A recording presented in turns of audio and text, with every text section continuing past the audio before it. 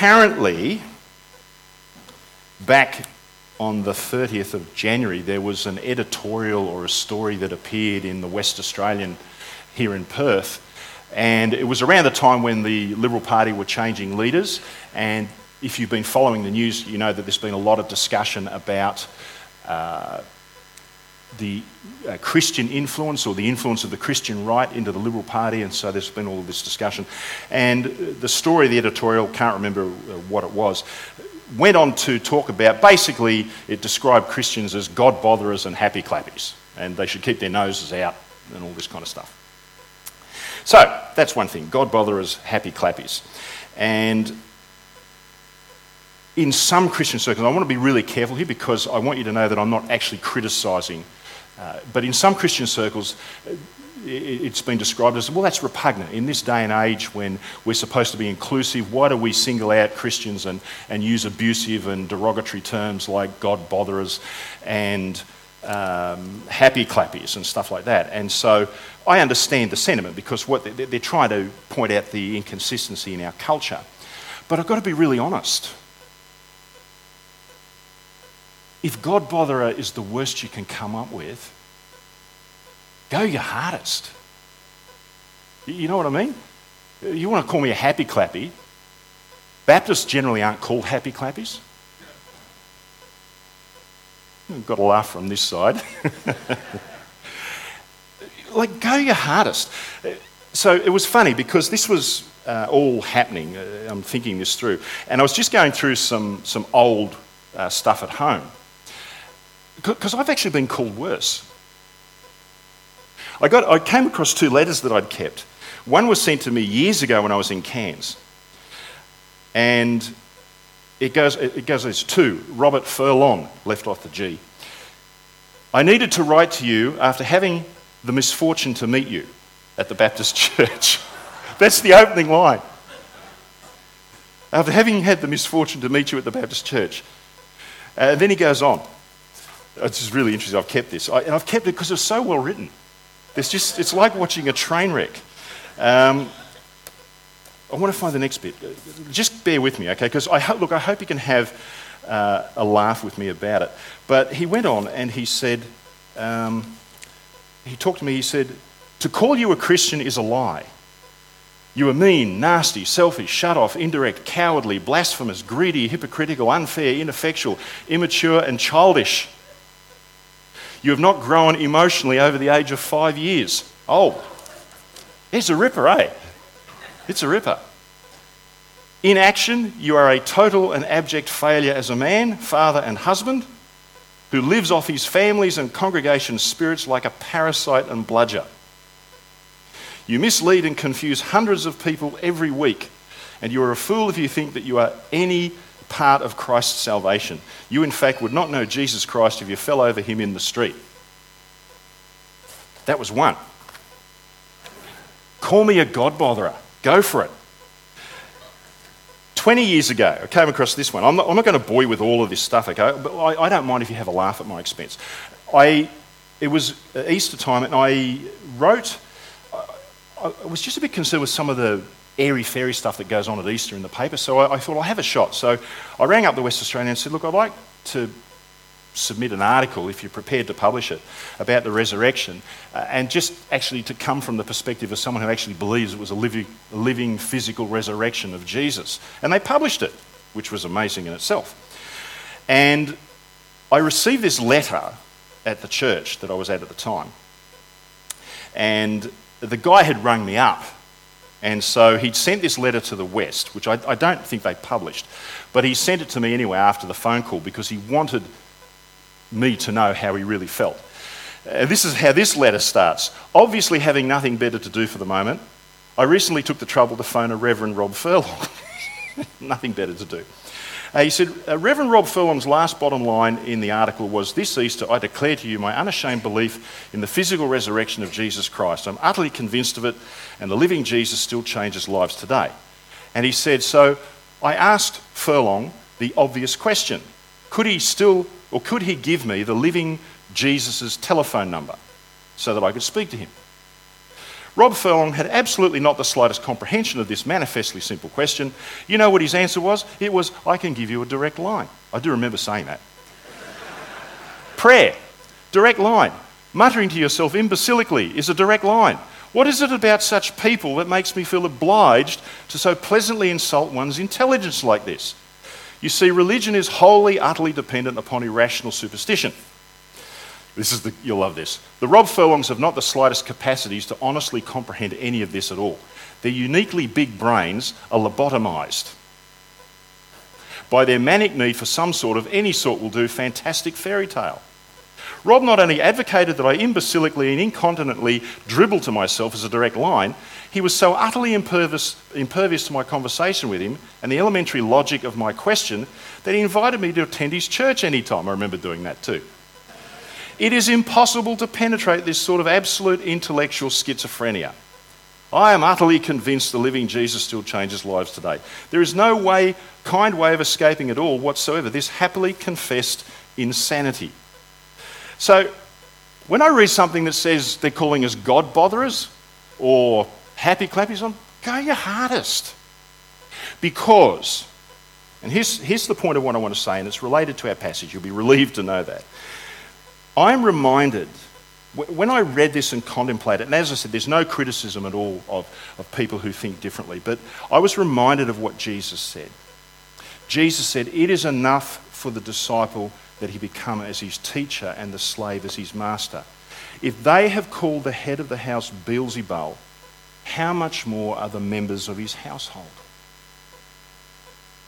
So if they're going to call us God botherers or happy clappies or whatever terminology they want to use, folks, we ought not be surprised. And let's not, I want to be careful with this, but let's not play the victim card. Because what did you expect when you signed up to follow Jesus? So I say, the message this morning, which is called Sanctified Citizens, I've changed the title. It's now officially known as God Botherers. All right? Let's have a look at 2 Peter chapter 1 and look at what it means to be a God botherer. Because this is where I want to take it, and I hope you see the link. What Peter has done, if you remember last week, there were 3 essential things that came out from the text last week, the first 4 verses. Peter said very clearly that in Christ we have everything we need to live the Christian life. He then went on and he said, you bear the family likeness, you've become partakers of the divine nature. And then thirdly, he said, you have turned your backs on the world. You have escaped the corruption that is in the world. You've turned your back on the world. In the light of that, because of those essential truths, look at verse 5. In light of that, Peter says, this is how you now live. This is what it means to be a Christian. And it's on the topic of sanctification. And so the first thing I want to say to you this morning is that sanctification requires our cooperation. Have a look closely at verse 5. Notice what Peter says. For this very reason, okay, on the basis of what I've just said, says Peter, applying all diligence in your faith. Now, it's a really strong term. The idea of application here means to come alongside, to do your part. And the diligence is referring to an earnestness or to a zealousness. It's the idea of being quick to do something. So do you see what Peter is saying? He's saying, in view of all of this, this is what God has done for you in Jesus. Given you everything you need to live the Christian life. Given you the family likeness. You've turned your back on the world. You have escaped the corruption of the world. And in view of that, in all that he has done, now you draw alongside Jesus and you be zealous and do your part. What's he saying? He's talking about sanctification. And he's talking about the fact that sanctification requires our cooperation. Sanctification is another word for holiness. If we are going to be holy people, if we are going to live differently to the world around about us, if we are going to be God botherers by the kind of lives that we live, and I want to emphasise the life that we live, not so much what we talk about this morning, but if we truly are going to be God botherers, if we're going to produce or see that kind of life coming out in us, the kind of life that reflects Jesus, we have to do our part. You will not become holy just by sitting on your backside in church and attending once a week. That will not bring holiness. It will help. But if you don't draw alongside Jesus, if you don't cooperate with Jesus, you will never become a holy person. Important truth. Notice what he says. He goes on and he talks about the kind of qualities that holy people demonstrate. But look at what he says. He says, applying all diligence in your faith, supply.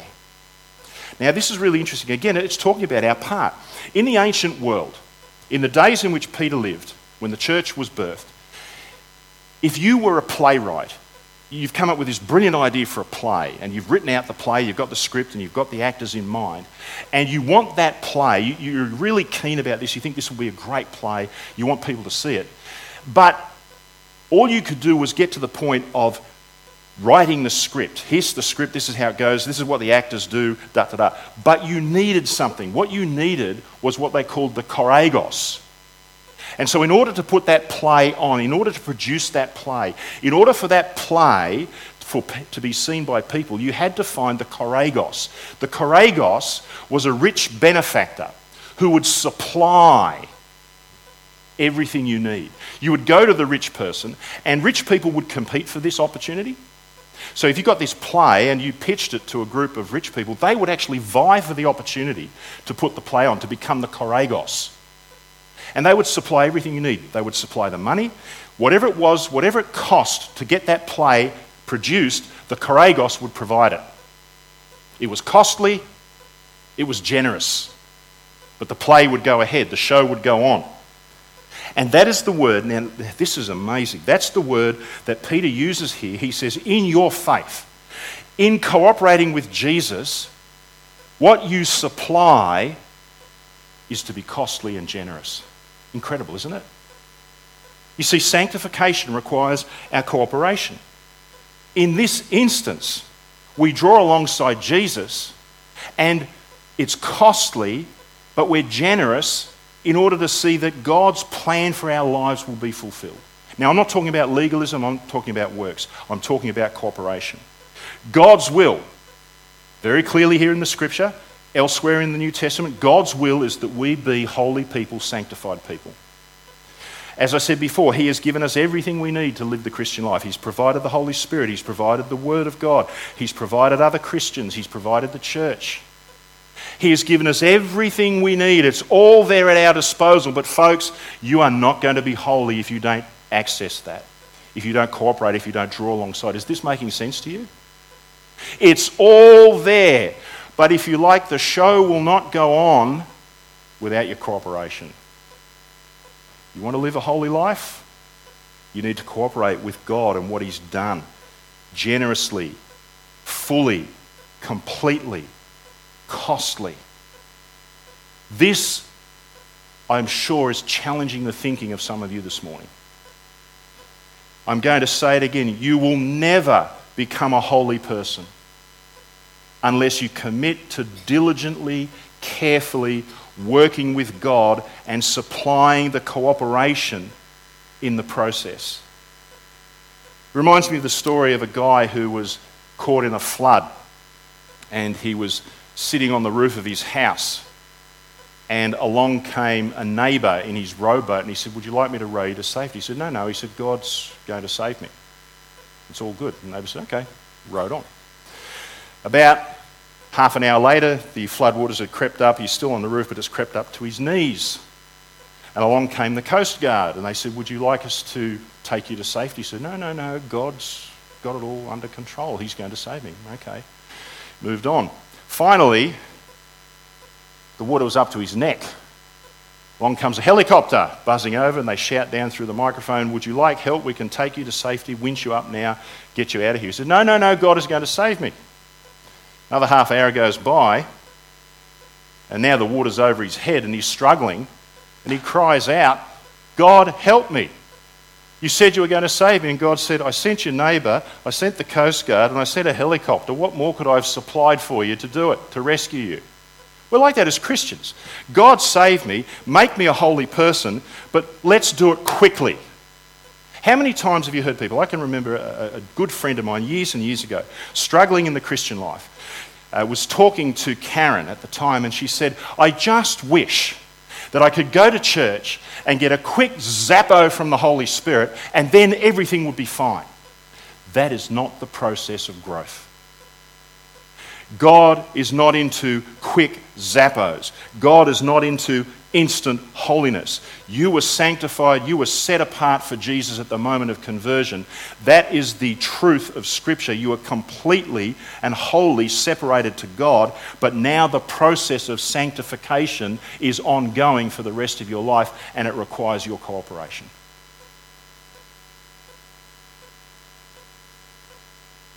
If you don't acknowledge that, if you don't recognise that in order to change, you must first recognise there is a need to change, you will never grow.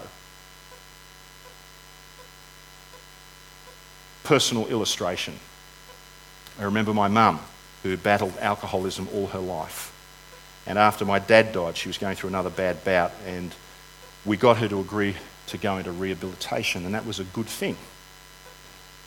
But when she came out, we knew that it had failed, because she said, I'm not like those people in there. You see the blind spot? Until we recognise there is an area that needs to change, I've got to recognise the change and then commit to it. You'll never change. But here's the thing. I'm talking a lot about cooperation. I'm not talking about working harder for Jesus. I'm not talking about trying harder to be a better Christian. I'm talking about cooperating. And I love this illustration. I've shared it here before. I'm sharing it again. It's the illustration of Shakespeare. If I said to you, look, you like writing sonnets, you like writing plays, here's what I want you to do. I want you to go and write a play that's every bit as good as Shakespeare. You're going to say, it's impossible. I'm not Shakespeare. How could I write a play as good as Shakespeare? Well, you can't. You're trying to copy it. You're trying to be something that you're not. But what if the spirit of Shakespeare could live inside you? You think you could do it? Yeah. You see the parallel to the Christian life? It's no good me saying to you, here's the life of Jesus, now copy it. You will never, ever be able to copy the life of Jesus. But if the spirit of Jesus lives in you, do you think you've got a chance of being like Jesus? You know the answer. Of course you do. It's about cooperating with who and what God has done in us. So here's some straight talk. If you're battling with change, if you're saying, oh, I want to be a holy person, I'm not a holy person, wake up to yourself. That's in the book of things you'd like to say to people pastorally, but you don't. You say something like, I'll pray for you. Wake up to yourself. You will not grow to be like Jesus if you just continually deny that there is an issue, or if you're just looking for a zappo from the Holy Spirit, or if you're just saying to yourself it's too hard. Yes, the Christian life is difficult, but we have not been left alone. We've been given the Spirit of God, we've been given the Bible, we've been given other Christians to encourage us on. Let's cooperate with what God has done in us. So what is the goal of sanctification? Look at verse 5 again. The goal of sanctification is love. What's this all about? Is it about being a holy person? Well, yes, holiness is important, but it's deeper than that. Becoming like Jesus, becoming a holy person is all about love. And I've said this before as well. And look where Peter takes it. Look at the qualities that produce love. Because you might see on the overhead here, I'm quoting here, make every effort to add to your faith. That's another way of translating that word supply.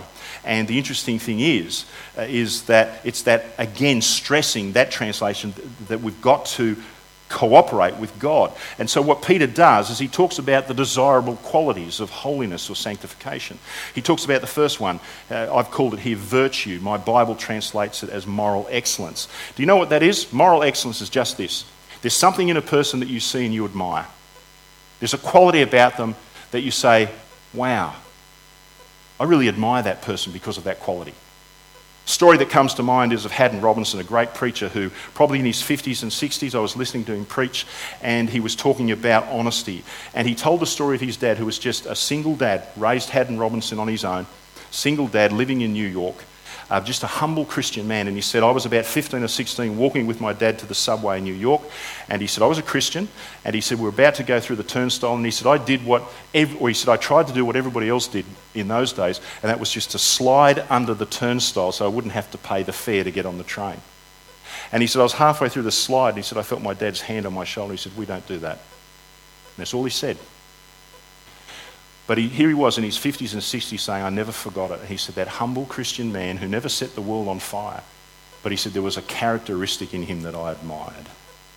That's moral excellence.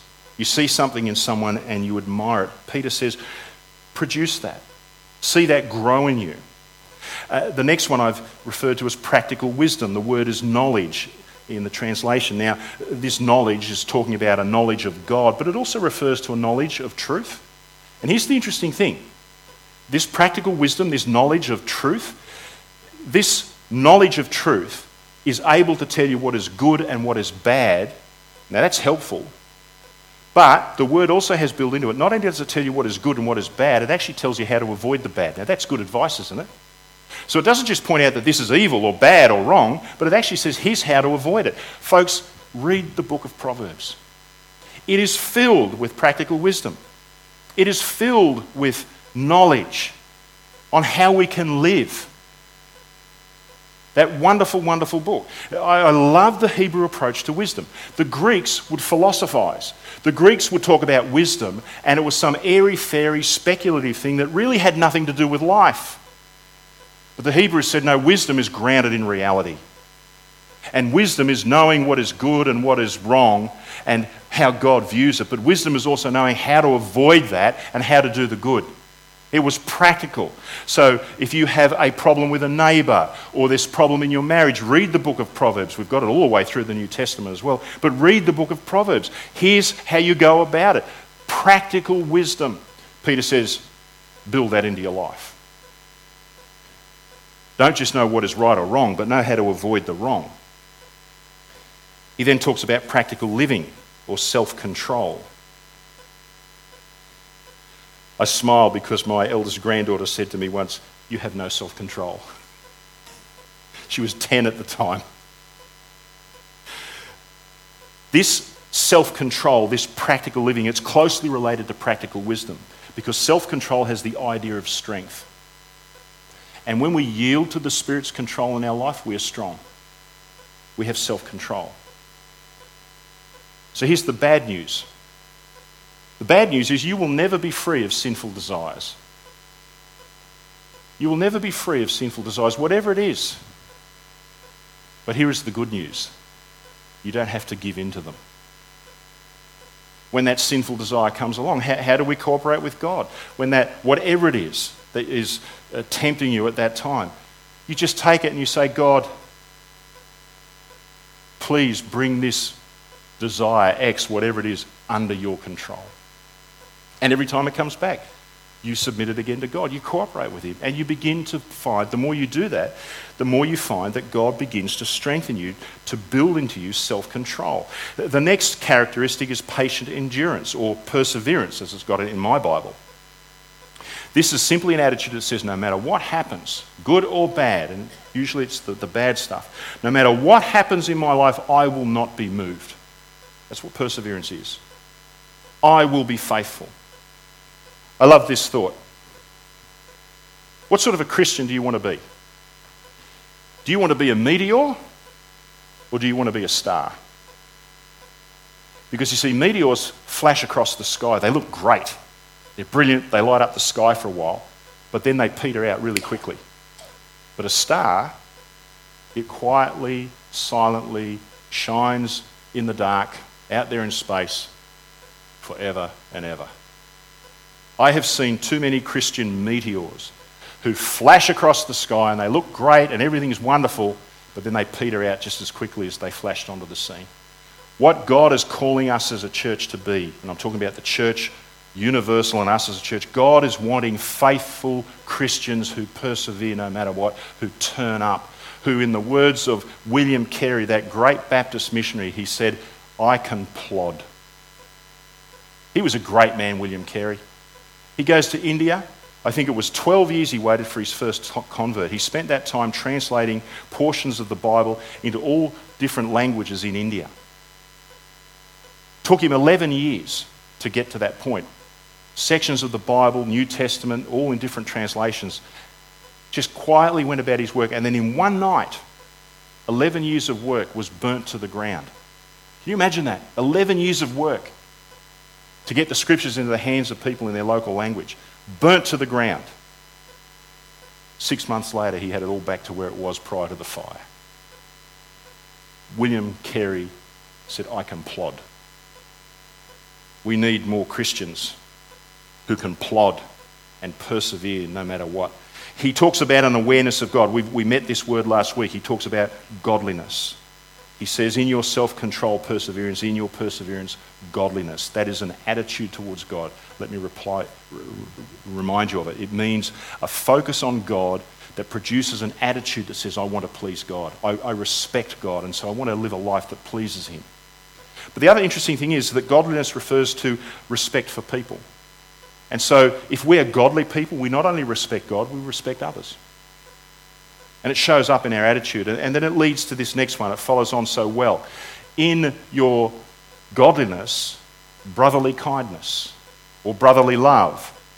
That is simply love because we have something in common. What do we have in common? Jesus produces brotherly love. Love for each other as Christians. And so that quite naturally flows into a life of love. And interestingly, the way it's written is when he talks about, my translation says Christian love, it actually literally is the love. It's agape, it's sacrificial love. What is the love that this leads to? It's a life of sacrificial love. A life that puts others first. A life that says your interests are more important than mine. A life that is a life of service. A life that is ready to serve. A life that loves in such a way that you want the best possible good for the other person. Folks, it's going to take a lifetime. So don't be discouraged this morning if you're not there yet. But if you're growing in love, if you're more loving than you were last year, celebrate that. None of us are perfect. It will take a lifetime. But hear what I'm saying today. Cooperate with God. Hear the word again. Peter says, supply. The way that is written in the original language is make a decisive, effective choice. Begin doing this now. Don't just try. Make it happen. And we're not talking about legalism. I've talked to people who, and particularly the new atheists these days, who don't believe in God but they like Christian morals, have gotten into the Stoics because the Stoics have a lot of good morals. And if you study the ancient Stoics, a lot of the morals they talk about are the kind of morals that we would agree with as Christians. But here's the difference. And this is the problem for the new atheist, for the Stoic, for the new atheist. They want to live good moral lives, but it ends in frustration. Do you know why it ends in frustration? Because they haven't been given everything they need to live that kind of life. We have. It's all been supplied for us. Everything we need to live the Christian life has been given to us. Now we just cooperate with God. It will not end in frustration when we cooperate with God, when we avail ourselves of what God has done for us. You see, the difference between the moral life and the Christian life is the Christian life ends in a life of love. And that includes love for everybody, including your enemies. Folks, there's no other life like it. That is what is qualitatively different about the Christian life. So let me share with you just a personal illustration of how it works. So Tuesday morning, wake up, verse that I am drawn to, I reflect on is at the end of Psalm 139. You might know that. And that verse, it says at the end, search me and try me and know my innermost thoughts. And the translation that I was looking at said, point out to me anything that is offensive to you or that needs to be changed. And so I reflected on that and I prayed and I said, okay, Lord, if there's anything in my life I'm not aware of, and I'm being genuine, I'm not aware of any sin or where I'm in conflict with what you want me to do, but if there's anything that you want to point out to me that needs pointing out, go for it. Now, it had started the night before, actually, as I reflected on it. Karen had said to me, you're saying yes to too much. So I took that on board. Meditated on the verse, and I said at the beginning of Tuesday, Lord, is there anything you want to point out? Da-da-da. Well, what an interesting day Tuesday was. Two ladies came to visit me, wonderful, godly ladies. And they would come to talk to me about something I want to do in our church, which is terrific. But they pray for me. And one of the ladies said, Pastor, we've been praying for you. And we feel that you might be doing too much. This is interesting. And then they said, in fact, we had a dream and your desk is just covered with paper. And I looked at my desk. I don't want you to worry, I'm not burning out, nothing like that. It's a discipline issue in terms of I have to be careful what I say yes to, that's all it was. So I'm thinking, and I appreciated that, so thank you. And then I got 4 or 5 texts from different people who were wanting to know where things were at with certain things that I committed to doing. Even one came through about 8 o'clock that night. I said, at the end of the day, I said, okay, God, I've got the point. I would be foolish to ignore that. If I'm going to grow through that, I have to hear what God is saying to me through his word, through his spirit, through other people. And I would be foolish and disobedient to ignore that. Folks, that's how holiness works. So what do? I now bring that to God and I say, okay, Lord, help me to change this. Help me to work in partnership with you. Folks, that's how holiness works. God draws things to our attention and we cooperate with God and work with him. So let's just talk very briefly about sanctification and the will of God, because look at verse 8. Here's how Peter wraps it up. He says, if these qualities are yours and are increasing, they render you neither useless nor unfruitful. Work it the other way. He said, if you're doing this, you will not be barren. That's what the word useless means. You will not be barren, but you will be fruitful. You will flourish when you begin to put these things into practice. He goes on, because if you don't, if you lack these qualities, you're blind and short-sighted. The word short-sighted means to screw your eyes up. And when you screw your eyes up, you can't see clearly. And that's what Peter is saying. If you don't start to cooperate with God, it's like you're screwing your eyes up, you're not seeing clearly, and worse, you've forgotten what Jesus has done for you. See what it says at the end of verse 9? You've forgotten that he's actually cleansed you from your sin. He's set you free. If you are not growing in holiness, you've forgotten what Jesus has done for you. Now let me just show you how it works. Because people say, oh, well, how do I know how to be a holy person? Thank you for asking that question. It begins with God's will. So we all understand, let's see if I got that right. We all understand that God has sovereign will. The Bible talks about that. Now, we don't know every detail of God's sovereign will, okay? We can't. We know some of it. We have the Bible. We know that part of God's sovereign will is for all people to be saved. We know that that won't happen, but God's sovereign will is for all people to be saved, that his son Jesus died for the sins of the world and rose again. We know that's all part of God's sovereign plan, and we see a lot of that in Scripture. But we don't know everything about God's sovereign will. But there's another area that we often forget about. It's God's moral will. So when it comes to living the holy life, God has not left us in the dark. Folks, God's moral will is contained in this book called the Bible. You want to live a holy life? This is where you start. People talk about this whole issue of the Bible is so restrictive. It just wants to restrict me and I have no freedom. That is the greatest lie both outside the church and inside the church that you can hear. God's moral will is not restrictive. Think back to the Garden of Eden. What did God say? You have enormous freedom. In fact, the freedom is so great, says God, you can eat from any tree except for one. You are free. Here's the moral will. That one is off limits, but you have enormous freedom. And folks, it's the same today. So we have God's moral will here in the Bible. What we forget is this next area is what we call the area of freedom. We have so much freedom to live as people. Freedom in Christ. As long as the decisions that we make, the choices that we embark on, do not conflict with God's moral will, folks, you have enormous freedom. It's only when we step across certain boundaries. People say, oh, the Word of God is so restrictive. This business about a holy life, it restricts my sexuality. It restricts this. It restricts my lifestyle, whatever it might be. It's a lot of rubbish. It's a lie. Do you know that the moral will of God, which of course we know is set out largely in the first 5 books of Moses, and people say, oh, those boring books and all the detail of the law. Do you know that the law of Moses is based simply on 10 commandments? God distilled it down to 10 commandments. Jesus distilled it down to 2. And everything that's written about the 10 commandments in the first 5 books is an extension or an application of those 10 commandments. 200 years before the Code of Hammurabi came out, the Code of Hammurabi details every single thing a person does. It legislates every movement a person makes. Welcome to 21st century Australia, where we are legislating everything that people can and can't do. The Word of God is not like that. You have enormous freedom. You need to see holiness not as restrictive, but as freedom. I hope this is making sense. It makes sense to me. So how do I finish up?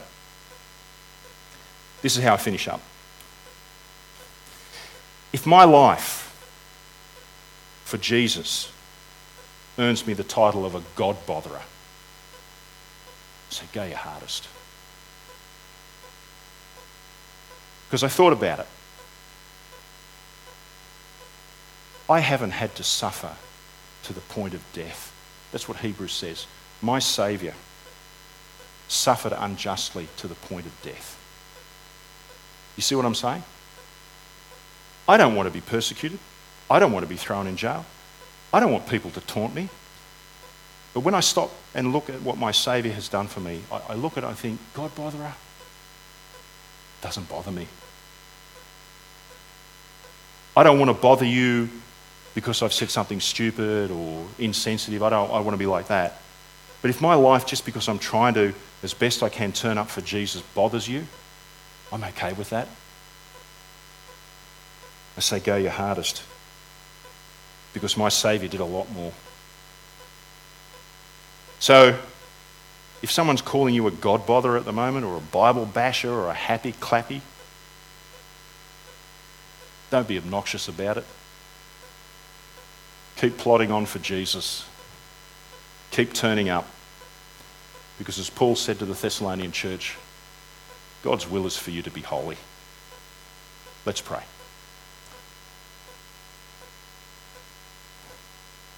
Father, we want to be the right kind of God botherers. We don't want to offend people unnecessarily. We don't want to be obnoxious in the things that we say.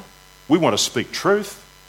But Lord, we want our lives to count. We want to be able to reflect Jesus. So I pray this morning that we'll be encouraged. Lord, for those of us, I think some of us need a radical shift in this whole idea of holiness. I think we need to see that holiness is freedom. We need to see that it's not restrictive, Lord. I think we really need some of us to see that we've got to cooperate with you. We've got to recognise we need to change. We need to grow. So, Lord, whatever it is you're saying to our hearts, give us the strength to make the right decisions today and to cooperate with you, to work in with all that you've given us. Thank you for Jesus. Thank you for his life. Thank you for your word. Thank you for the Holy Spirit. Thank you for the church. May we be the best God botherers we can be. In Jesus' name, amen.